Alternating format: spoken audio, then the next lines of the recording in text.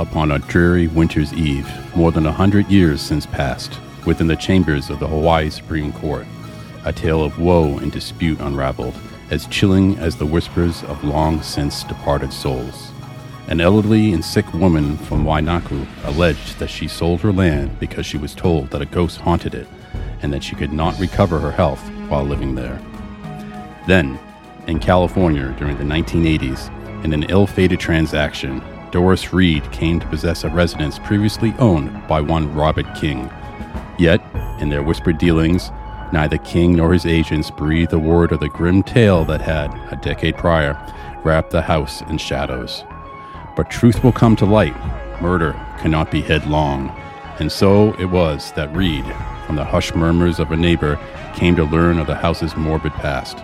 It was the grisly sight where a woman and her 4 children lost their lives to an axe murderer. Finally, in the shadow chambers of New York Supreme Court's Appellate Division, Jeffrey M. Strambowski, a mere mortal, dared to describe a spectral force he discovered lurking in his newly purchased abode. A force that had long whispered its ghostly tales to the denizens of the village, but who had remained unknown at the time of purchase to the hapless Strambowski. Now Strambowski sought for the court to declare his home haunted as a matter of law. In the gloomy All Hallows Eve, when the boundaries between the living and the departed blur, these tales of specters and deceit echo from the chambers of courts since past, each a chilling reminder of the unseen horrors that may lurk within the walls we call home.